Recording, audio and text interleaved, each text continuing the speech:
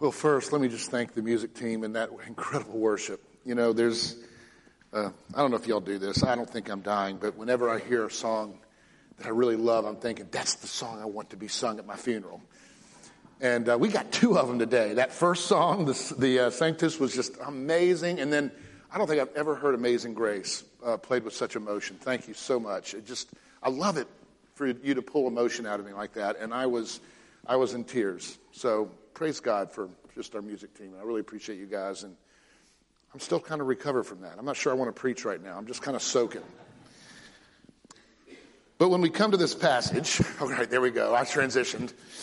Coming to this passage, I must confess that I found myself surprised by reading it. Maybe you know what I mean as you heard it read just then.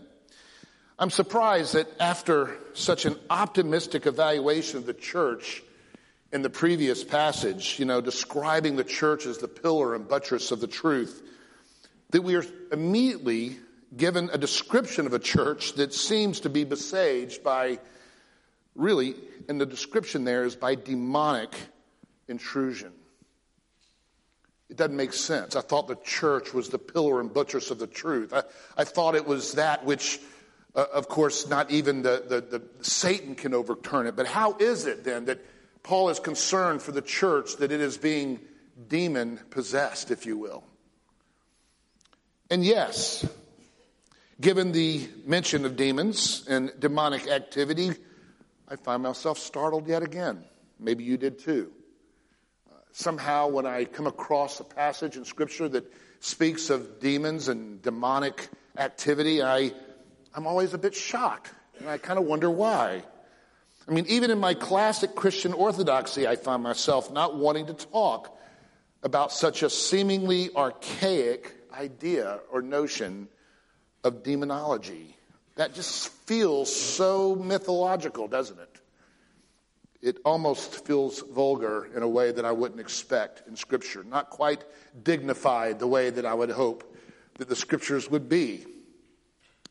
But even more to my point, and while expecting that such demonic intrusions would result in all kinds of licentiousness and lewd activities, such as would violate various prohibitions, say the prohibitions of the Ten Commandments, which were just summarized earlier in chapter 1 by Paul, particularly as a concern that he had that these folks were too licentious, that there was a teaching that was lewd and was creating all kinds of havoc and moral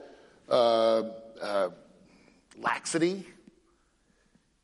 So all the more why I find myself surprised when it's not the demonic activity that leads to moral recklessness and freedom leading to debauchery and immorality, but an immoral restraint.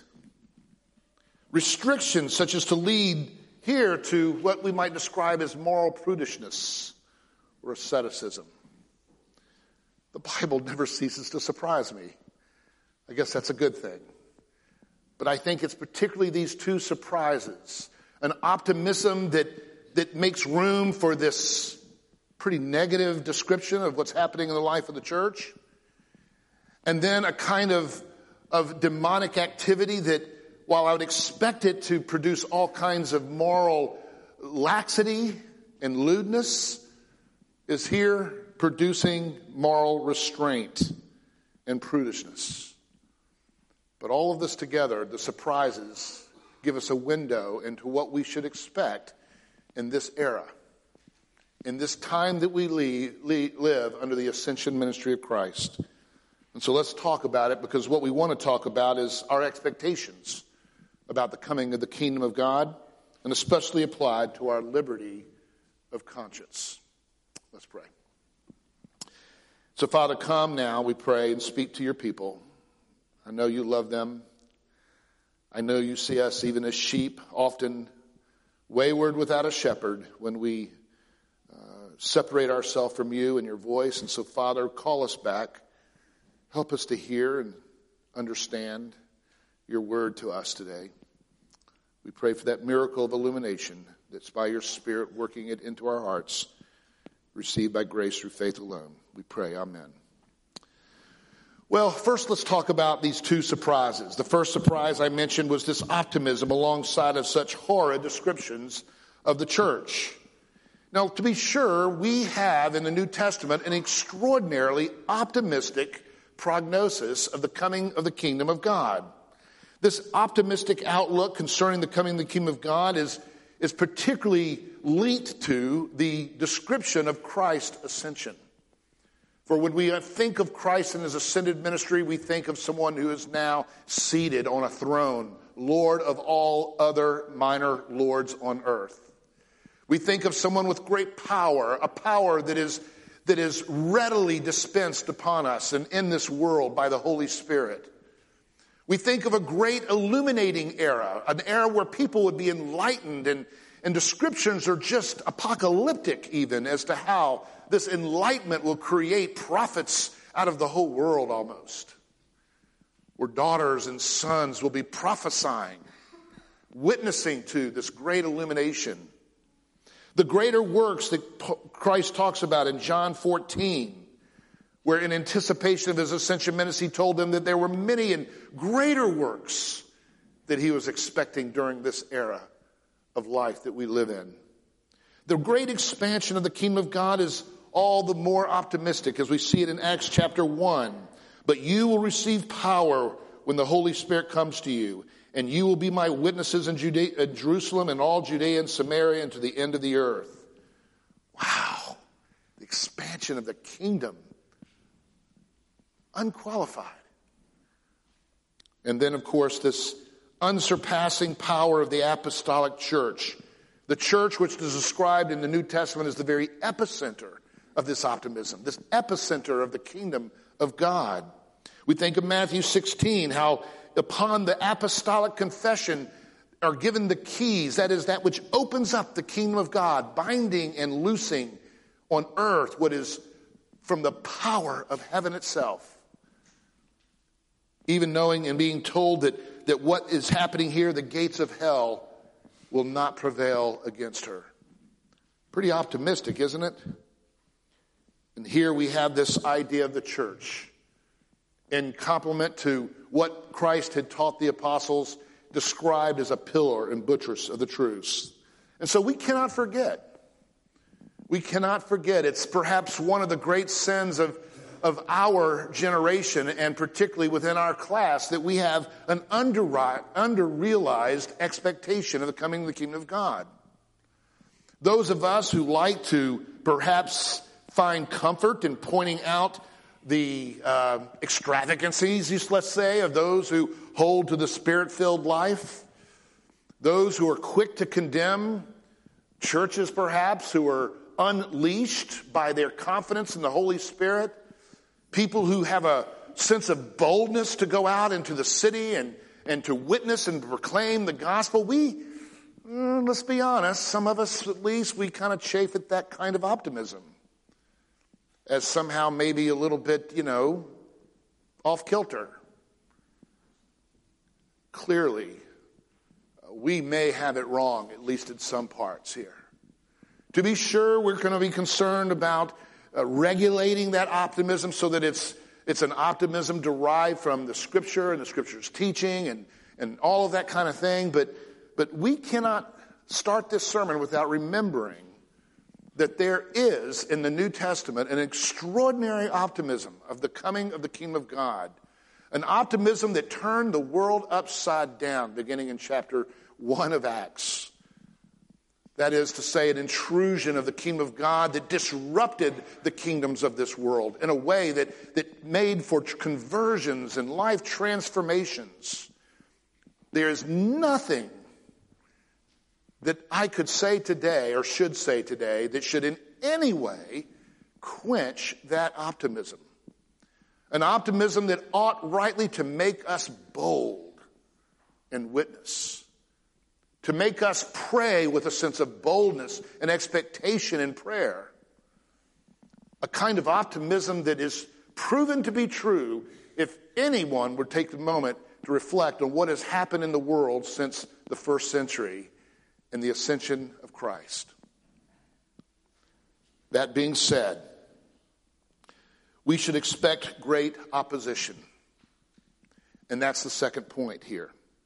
Great opposition, that is, against the gates of hell shall not prevail, but the assumption is there's going to be a opposition against the gates, if you will. I mean, the situation in Ephesus is described as that which would be normative in this era. Now, that's important. What I mean by normative is the expectation. We see this in the alongside of the optimism always throughout the Gospels. Christ is warning the disciples that in the age which is to come, that is the age after his ascension into heaven, awaiting the return of heaven to earth, that age will be fraught with opposition and trial. We read this, of course, in our passage in 1 Timothy 1:3 earlier, how it was in Ephesus, that as I urged you when I was going to Macedonia to remain in Ephesus so that you may charge certain persons not to teach different doctrines as from the apostolic. Already in the first century, we hadn't even gotten beyond the apostles, and the church is already being corrupted with false teaching. An opposition to the kingdom of God that came from within the church, not even outwardly at all. A church being tempted to depart, that is, from the apostolic truth. We see in 1 Timothy 1:6 and following how certain persons, by swerving from these truths, had wandered away, departed, that is, from the truth of the kingdom of God. How they made many vain, that is, wrong focused, if you will, discussions and desiring to be teachers of the law, then it says that they didn't understand what they were talking about. These were unqualified, unvetted, self-appointed pastors and preachers, perhaps even with good intentions, that are now being associated later in chapter 4 with demonic intrusion.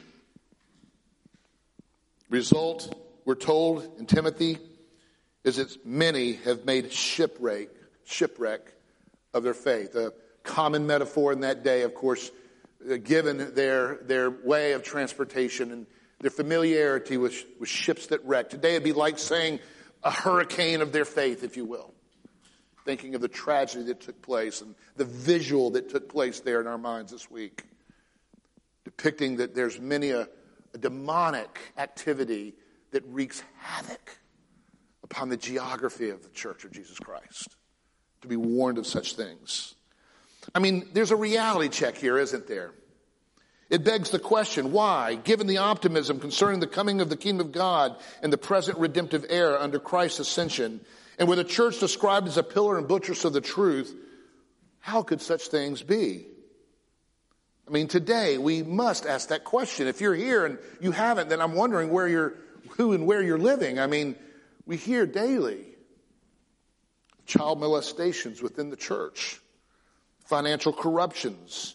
Yes, a liberalism that leads to a moral licentiousness that departs from the fundamental Christian doctrines on the one hand, and a fundamentalistic legalism that leads to condemnation and the lack of grace in the gospel of Jesus Christ on the other hand. There's opposition. Or we think of the benign church. That church which becomes powerless churches that no longer turn the world upside down in their complicity to make themselves loved by the world. And therefore very subtly becoming not of this world to being of this world. Churches that take the carrot of power and prestige and popularity by keeping themselves, quote, civil in the eyes of our world.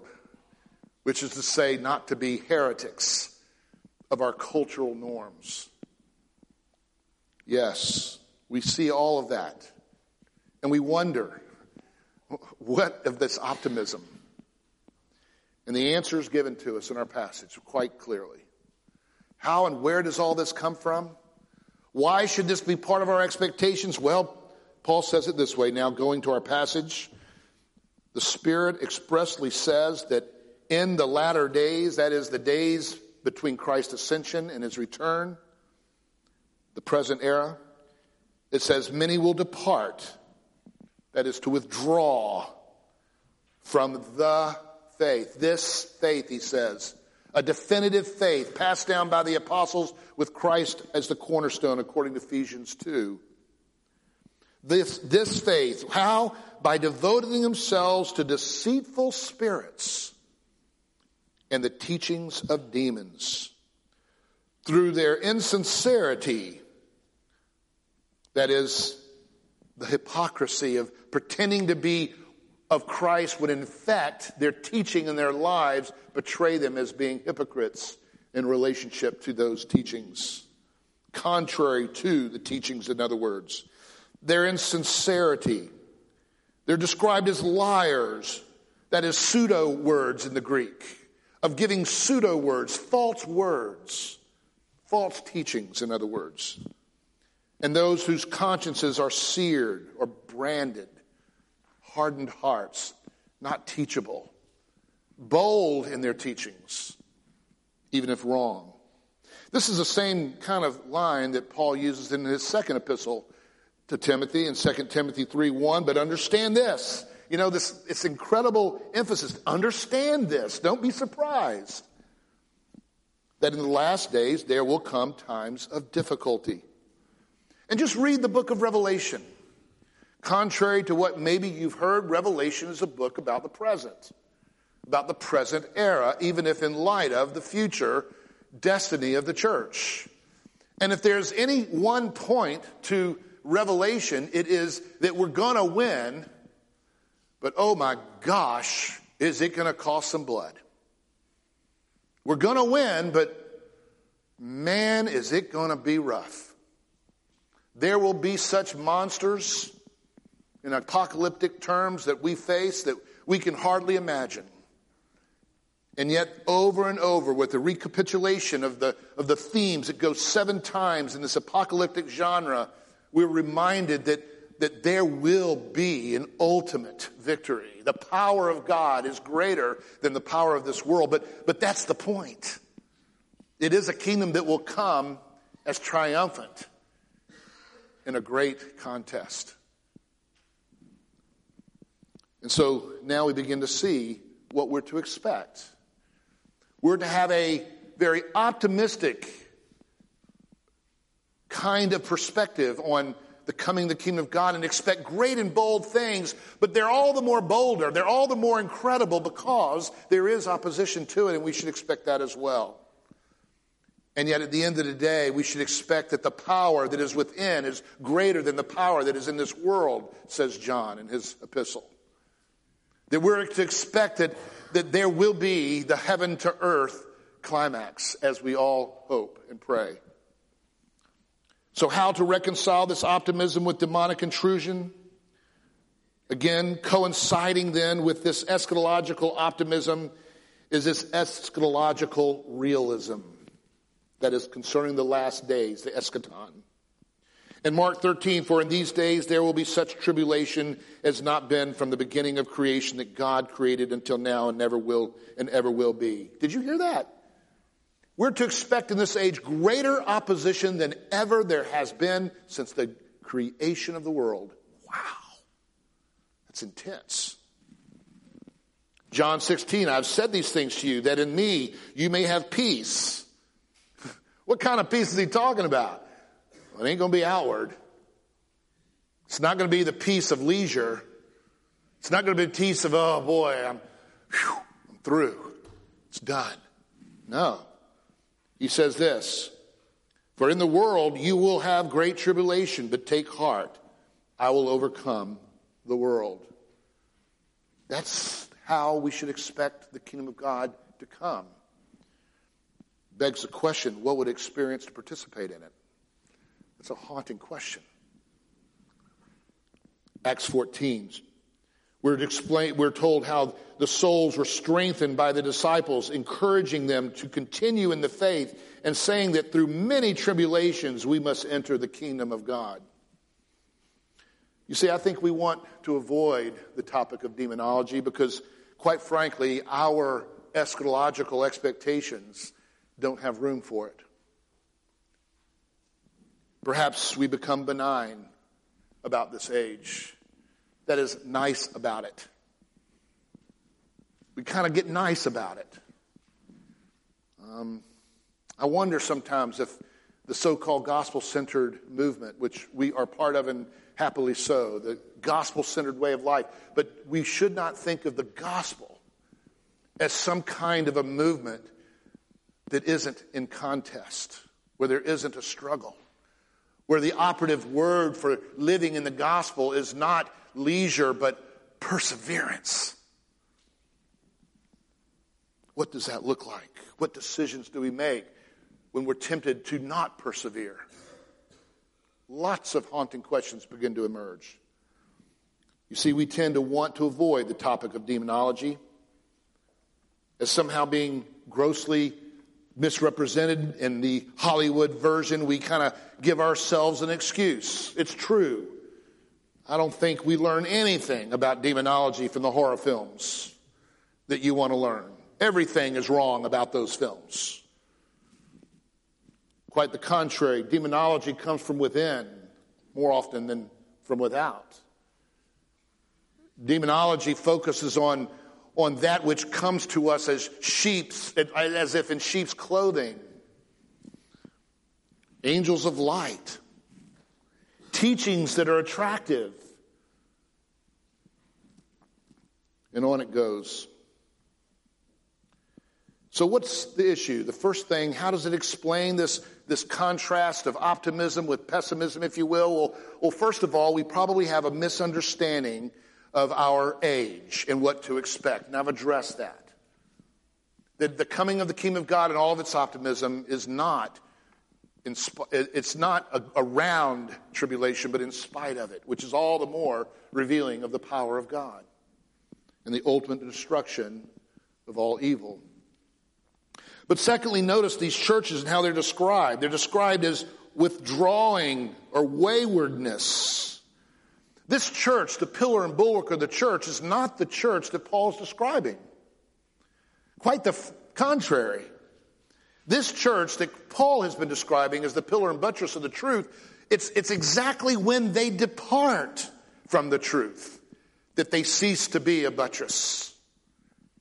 And they become wayward and they become susceptible to demonic possession. And I don't mean demonic possession in the weirdo ways that you hear in the horror movies. I mean the infiltration, probably is a better word. It says some will depart, that is, withdraw from the faith. This is key, you see. Christians susceptible to the devil are Christians who have withdrawn from the teachings of the apostles with Christ as the cornerstone. It is the most dangerous thing in the world. And throughout the New Testament, it's exactly that withdrawal from that hunger and thirst for the Word of God that then leads to demonic intrusion in our lives. That is so important for you to hear. You see, he indicates that the true source of their teaching is demonic, deceitful spirits, he says, and teachings of demons. It's interesting how this is similarly applied in James chapter 3. This is not like the wisdom that comes down from above, from heaven, James says, but it is earthly, unspiritual, demonic. About those who, and he's talking about those who would slander and speak false truths. How would we know they're false? A couple of months ago, we talked about that in Timothy. Paul had earlier described how it is that there is a prophesying, but a kind of prophesying that is not tested against the authorized teachings of Christ through the apostles. You may not think it's a big deal, but often you will hear us describe the church as, quote, the apostolic church, end quote. What we're talking about and what theologians mean by that term is that church that is not unorganized and willy-nilly and everyone doing what's right in their own eyes kind of movements. He's talking about a church that is very diligent and careful to test the spirits, says John. To test the spirits. The spirit that I feel within me that believes itself to be prophesying. The spirit that I hear others spewing and speaking in an emotional rant after some good music. The kind of spirits that we should be testing to discern if they are apostolic. Why? Because Jesus said about that church against which the gates of hell will not prevail, that it is a church built on the rock of apostolic confession, beginning with Peter. And that rock of confession is the very rock of the foundation which is described by Paul in Ephesians, about which this book in Timothy is concerned. A rock that we know is described as built upon a foundation, or a strong foundation of apostolic teaching with Christ as the cornerstone, end quote. And so we want here to understand and remember what's going on in this thing. The true church is the apostolic church, which is then the pillar and bulwark of the church, and of which then we can have such great optimism. You know, it might feel like a waste of time to catechize your kids. In this day and age where there's so many other institutions who with their great spires compete against your time and loyalty. And on the surface, it looks like these are the institutions which are powerful and great, which are going to lead to abundant life in your children's lives and ours. There was no difference from this day and that day. In Ephesians' day, there were great tributes to the idolatries of the world.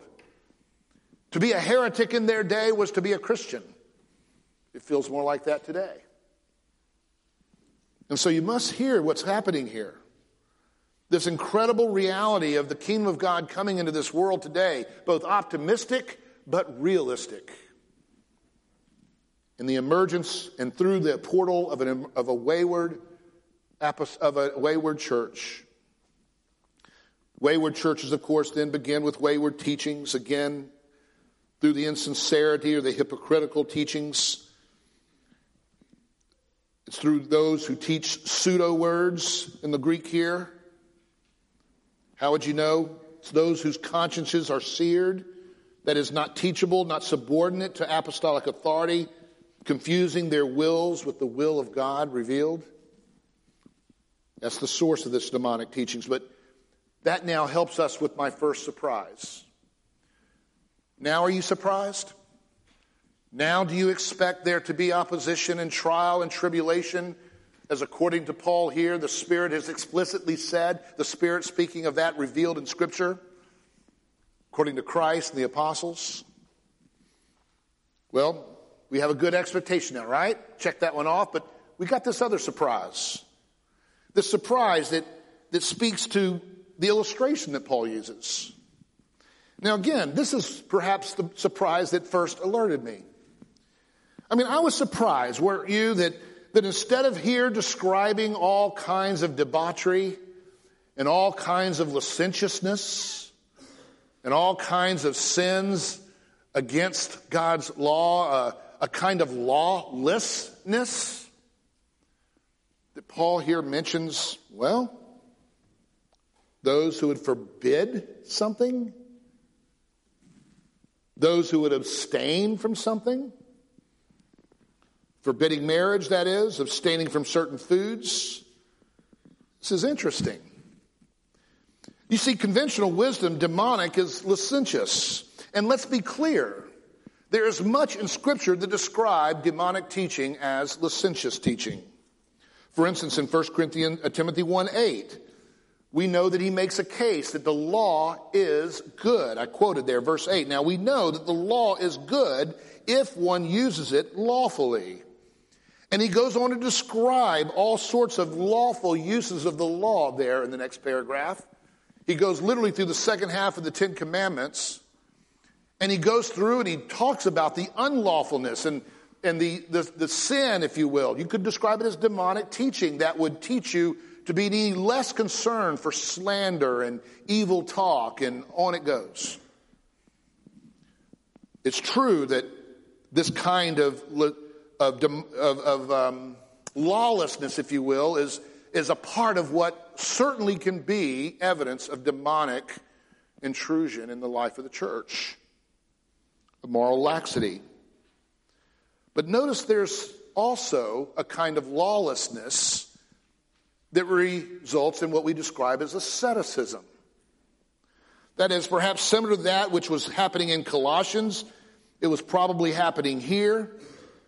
This may have also been mixed in with a kind of over-realized eschatology that the end had just begun, coupled with a kind of hyper-spirit interest that things of the spirit don't involve bodily pleasures, like sex, like foods. And so perhaps there's all there, but I don't want to get lost in that because there's something bigger here that I want us to think about. Here it's described as demonic, that there's a certain kind of teaching that would take away your liberty of conscience. That is the liberty that God gives you to enjoy all things that God has created, albeit, as it describes, regulated in its use by the Word of God. Regulated is, of course, carefully described here. But let me try to show you how he makes this argument. It's pretty profound. The argument goes in two parts. First of all, he alludes to the good things. Now, he's clearly alluding to Genesis. It's repeated and elaborated several times that God created these things. And that which God has created ought to be enjoyed with thanksgiving.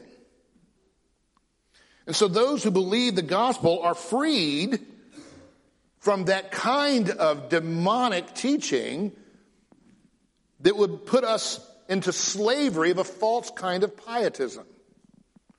A pietism that had a false understanding of the coming of the kingdom of God that distinguished spiritual from material. We call it asceticism. Those who believe the gospel are freed from certain food laws, for instance, according to Mark 7 and Acts 10. One reason for this is an appeal to this repeated motif again in Genesis 1, that everything created is good. That is, the very fact that God created something has an inherent value of goodness attached to it. Therefore, nothing is to be rejected except that which is an unlawful use of that good and thing that God has given us. And it's interesting then that the second reason that he cites, the second reason appeals to the common fact that a benediction or thanksgiving always accompanied meals. Now, maybe you're in the practice of before you eat, you say your prayers, right? Well, that's an ancient tradition, prescribed by the law of God even in Deuteronomy. The Talmud speaks of that greatly. It's a huge tradition. You see it all through, interestingly, in the Gospels and in the New Testament. In Luke 24, when he was at the table with them, he took the bread and he blessed it. He beatituded it and he broke it and he gave it to them. 1 Corinthians 10:30, Paul makes this point as applied to this very topic. He says, I partake with thanksgiving. Why am I denounced because of that for which I give thanks? See, he made that case in Corinthians against eating foods, certain foods. And his point is, if I, under the law, am to give thanks for God's creation and my enjoyment of it, why then would I be prohibited from enjoying it? And that's his point in 1 Corinthians 10. And in Romans 14, the one who observes the day observes it in honor of the Lord. The one who eats and eats in honor of the Lord, since he gives thanks to God. Since he gives thanks to God. So you see what Paul's doing is he's making a twofold argument. A kind of the very essence argument. If it's created, it's of God and it's good. As long as it's used lawfully, that is, according to the word. And secondly, we have all kinds of laws in the Old Testament that tell us to be thankful and to give thanks when we eat, which is all the more reason we should eat, again, as regulated by the Word of God. Okay, I'm going to step back here. That's been a lot. Take a breath. But what's going on? Well, I'll pretty much write it out for you in your take-home, in your bulletin, but let me just read it for you, what I wrote. You see, our passage wants to remind us that while living in an opportune time, such as to justify and expect even greater things relative to Christian conversion and transformation, and we should. And we should act like it and pray like it, by the way. We should as well expect that the kingdom activity will be countered by demonic focus or intrusion or forces. More likely than not, such forces will come from inside the Christian context through false Christian teaching, if then matched by outside forces through persecution. Perhaps, though, the most surprising aspect to our passage is the illustration of false teaching that Paul wants to highlight. Namely, that kind of demonic intrusion, if you will, of false teaching that can appear most pietistic and most, quote, spiritual, but is in reality an affront to the liberty which Christ has purchased to believers under the gospel. Let me just summarize for you in closing something about this liberty. You know, Paul says it this way: for freedom, Christ has set you free.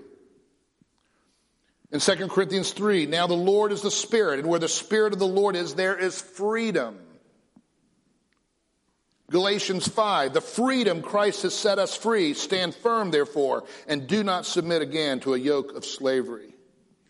Did you know that in our confession of faith that we had subscribed to as a church 350 years ago, written by what you might describe as Puritans, that there's a whole chapter on liberty of conscience and freedom?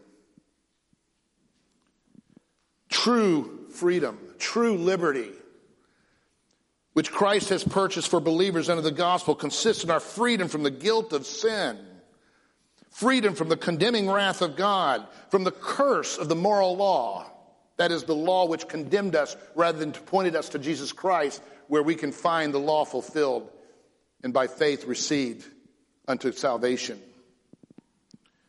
And they're being delivered from the present evil world. So this liberty which Christ purchased by his blood is precious.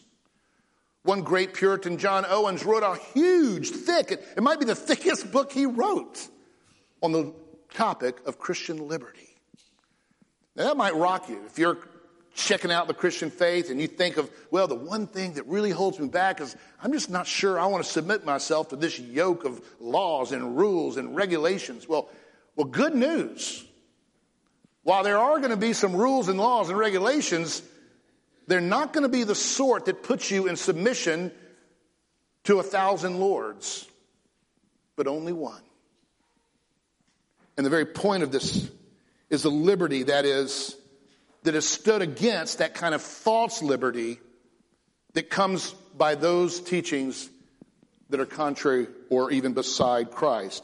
That is to say, in that same chapter, it goes on to say about liberty of conscience that God and God alone is the Lord of your conscience and has left it free from all doctrines and or commandments of men, which are in any way, and this is the huge phrase here, we call it the regular principle of the church, which are in any way, it says, contrary to the word of God. Now, most Christians, if they describe themselves as Christians, even quote some false teaching kind of Christians, would certainly concede to that. I can't teach that which is against or contrary to the word of God. Though there are some movements that do, of course, in certain ways. But here it goes on to say, no, it's not just that. It's not just anything that is contrary to the word of God, but beside it. Did you know that, Christian? That by his blood, he set you free from living under the guilt and the conscience of the teachings of men. That you don't have to submit to teachings if their only source is from people. Now be careful, as you'll see, but it goes on to say, so that to believe such doctrines or to obey such commands out of conscience, that is a conscience that is committed to the liberty of conscience, as to be under the exclusive lordship of Jesus Christ in my life. He says then to submit to those things just to be a man pleaser. He goes on to say, he doesn't say the man pleaser part, but that's why we would do it, right? To submit to such thing is to betray true liberty of conscience and the requiring of an implicit faith, an absolute and blind obedience, which is to destroy the liberty of conscience and reason also. There's many scriptures about this. James 4. There's only one lawgiver and judge, he who is able to save and to destroy. But who are you to judge your neighbor? Romans 14. Who are you to pass judgment on the servant of another? It is before his own master that he stands or falls, and he will be upheld, for the Lord is able to make him stand. Romans 14 again, Acts 5, it goes on.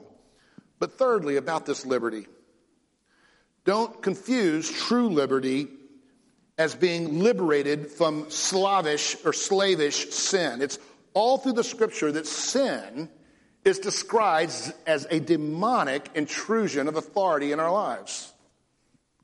That sin destroys. Titus 3:3, for we ourselves were once foolish, disobedient, led astray, slaves to various passions and pleasures, passing our days in malice, etc., etc.